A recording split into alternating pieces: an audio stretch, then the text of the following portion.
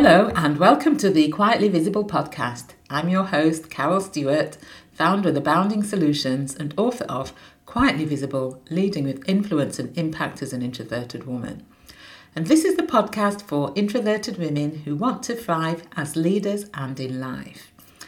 Now, I'm back after a 2-week break where I had a fantastic time in Jamaica.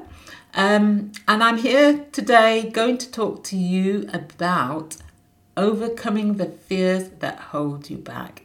Now, so many of us let fear get in the way of us achieving our full potential, achieving our goals, going after those things that we want, whether it's in our careers, whether it's in our personal lives. And it is really sad. A survey that I did a while back, 78% of employed women said that fear prevented them from pursuing a career that they knew that they would love. And I'm subject to fear at times, we all are, but it's how we respond to that fear that will determine whether or not how we get through it. And when I was in Jamaica, I went to Dunn's River Falls. Those of you that have never been to Jamaica, Dunn's River Falls is a beautiful waterfall that you can climb. I'm not sure how high it is, but it is quite a long climb. Probably takes about an hour and a half, maybe, to climb it. And I've climbed it. I had climbed it prior to my recent visit. I had climbed it 3 times previously, but I was apprehensive about climbing it this time. I was actually a bit scared, and the reason for that was it was 24 years since I'd last climbed it. When I climbed it last time, I was a lot younger and I was also a lot fitter.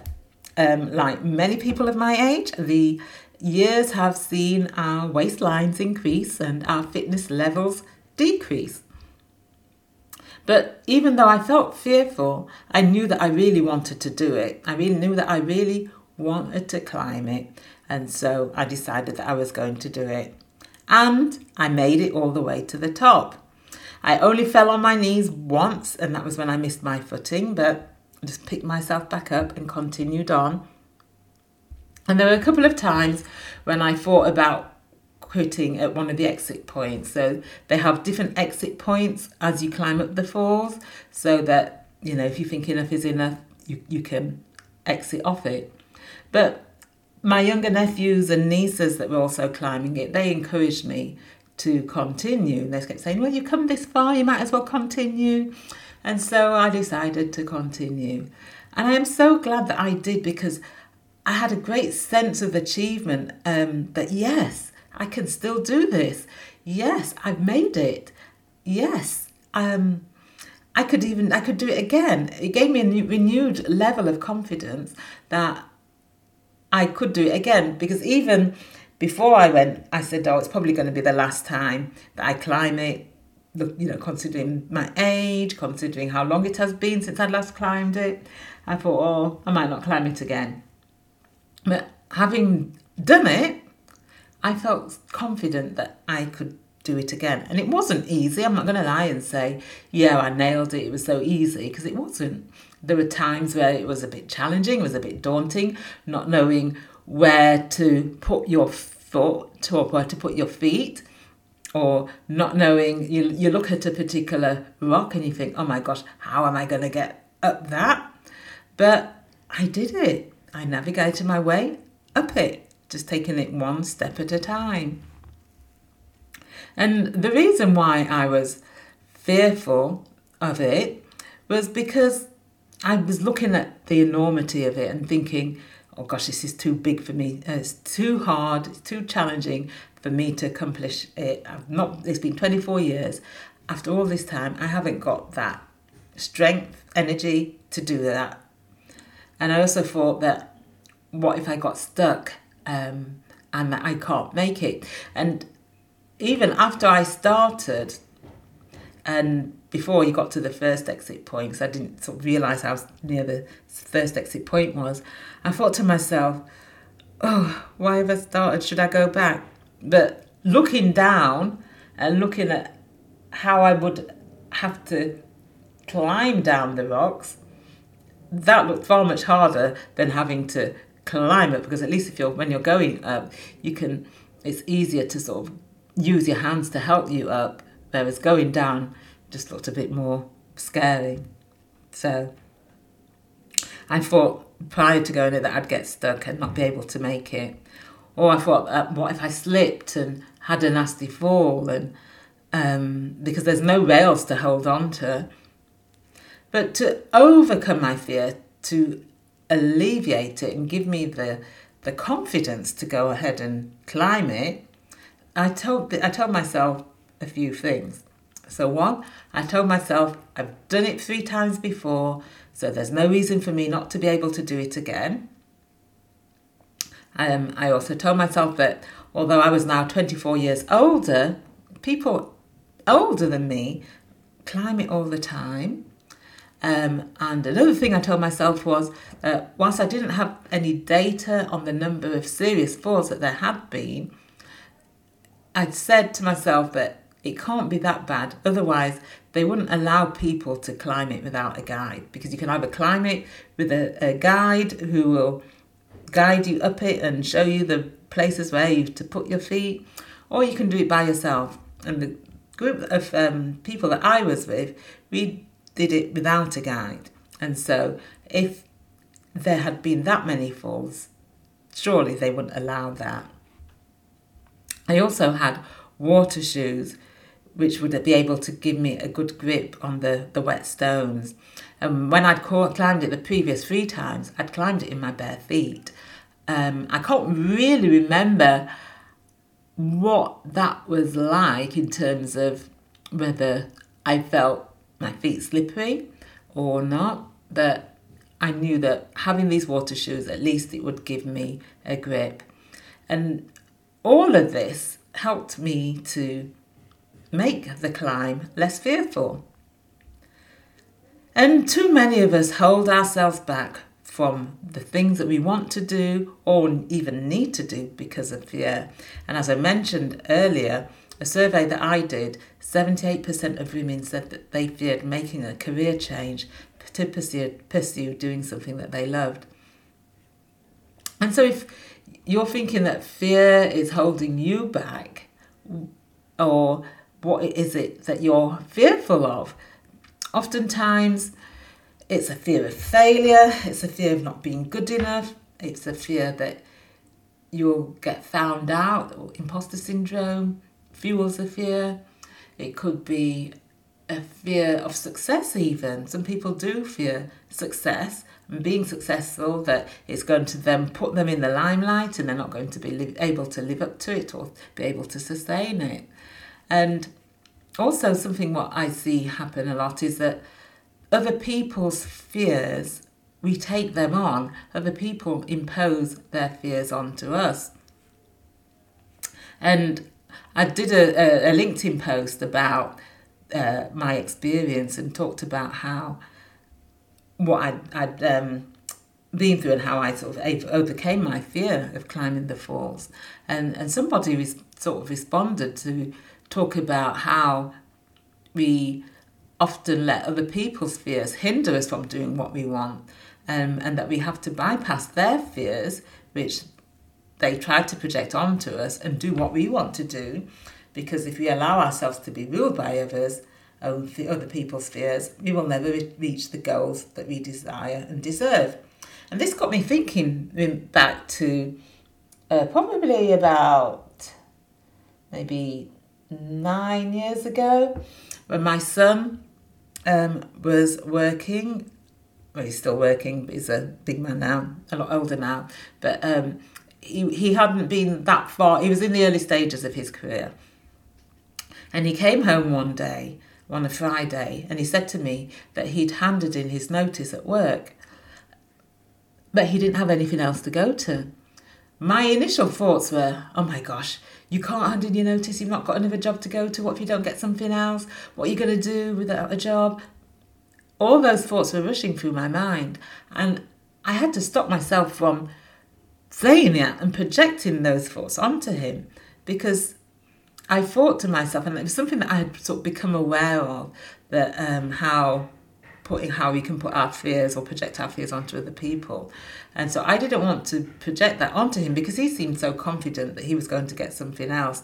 So I didn't say anything. I just said, oh, you've obviously thought about this, and you obviously know what you're doing. And I'm glad that I didn't, because by the Monday, so this is over the weekend, he'd contacted an agency and he'd got offered another job. So if I had said to him this, oh my gosh, what have you done? You shouldn't have done that. What if you don't get anything else? Gone on and on and on. That may have sown seeds of self-doubt in him, and then him thinking, oh my gosh, what if I've done the wrong thing? What if I can't get something else? And then as he starts to doubt himself and ruminate over that, it affects his confidence, it affects how he sees himself and what he believes. It could have a very negative effect on him. It's something that I see with a lot of my clients. But by not saying anything, I didn't project that fear onto him, and so he was okay about it. I often have clients who stay stuck in a job that they are unhappy with. They're not going for the promotions that they want. They're in a comfort zone, but that fear of failure is keeping them back, or even other people's fears. I remember one time I had a client a mature woman, who was going to take voluntary redundancy, and other people were saying to her, "Oh, you shouldn't do that because you won't get another job because of your age," and that was then crippling her with self-doubt. Gosh, what if I don't get anything else? How will I survive? And she was really starting to panic, and she was quite anxious about it. And once I'd sort of challenged her thinking and got her to look at, her experience, she'd got years of experience, she'd got so much skills that she could take into another realm. And she recognised that there will be organisations out there who, for them, age will not necessarily not be an issue. And if she did go for a job at an organisation for which it was an issue and she was unsuccessful at a job, would she even want to work there? And so once she was able to address her fears, and she applied for jobs, the first interview that she had, while she didn't get the job, she was told that she was second. They said that they really liked her, that they thought she'd be really good. However, somebody just had that little bit more experience than her, and they offered it to that person. But that gave her a little big boost in her confidence and her an encouragement. And with the next job that she went for, they offered it to her. And now she had previously been riddled with fear of not being able to get another job because of her age, and as a result, not having anything, not being able to work, not having any income, and being desolate, basically. And so it's about recognising when we're absorbing other people's fears. So how do you do that? If somebody's saying to you, there's something that you want to do, something that you need to do, and other people are putting those dampers on it, or dampers on you, telling you it's not going to work, you can't do it, blah, blah, blah, blah, blah, whatever it is that they're saying, rather than just accepting what they're saying, just take a step back and look at what they're saying and challenge whether there's any evidence to support what they're saying, whether what they're saying is rational, what are they basing that on, and then do your own assessment of the situation, rather than just because somebody's saying, oh, you can't do it, you're not going to be good enough, you're going to fail, or whatever it is they're saying, rather than you just taking that on. Do your own assessment of it. And then identify for yourself whether there is any, whether there's any merit in what they're saying or what they're projecting onto you, or whether it is their fears, because oftentimes it's their fears are fueled from their own insecurities. So looking at the situation with my son, I guess my initial thoughts about, oh, you can't do that, is because of how I'd been conditioned that you can't leave another job without having something else to go to. That you had to have something else before you go to another job, otherwise you might not get anything. And that's something that should been probably drummed into me over the years. But as a result of developing an awareness, a self-awareness of how other people project their fears, I was able to stop myself, even though that was my initial thought, able to stop myself projecting that onto my son. And so with fear generally, if you're fearful of taking that next step, and it's something that I do all the time with my clients. In a coaching session today, one particular client was talking about their fears of not putting themselves forward because they felt that, or putting certain ideas forward because they felt that if people rejected those ideas, that she'd be seen as a failure. But again, rationalising and challenging those thoughts. And I got her to look at her whole career and life and look at the amount of times that she'd failed at something. And when she did, and she put it into perspective in that way, there were very few times. And when I asked her about those times where she had failed, what she did about that, she talked about the learning that she got from that. And that is what I said, something that I say is that when we fail at something, when we're not successful at something, we can always learn lessons from it that we can apply if we want to do it again. So thinking about your situation, if you're afraid of failing, if you're afraid that you're not going to be good enough, look at situations that you've been through before where you've been fearful, but you've gone ahead and done it. And what can you draw on from that? What can you learn from that? And how can you apply that to your situation?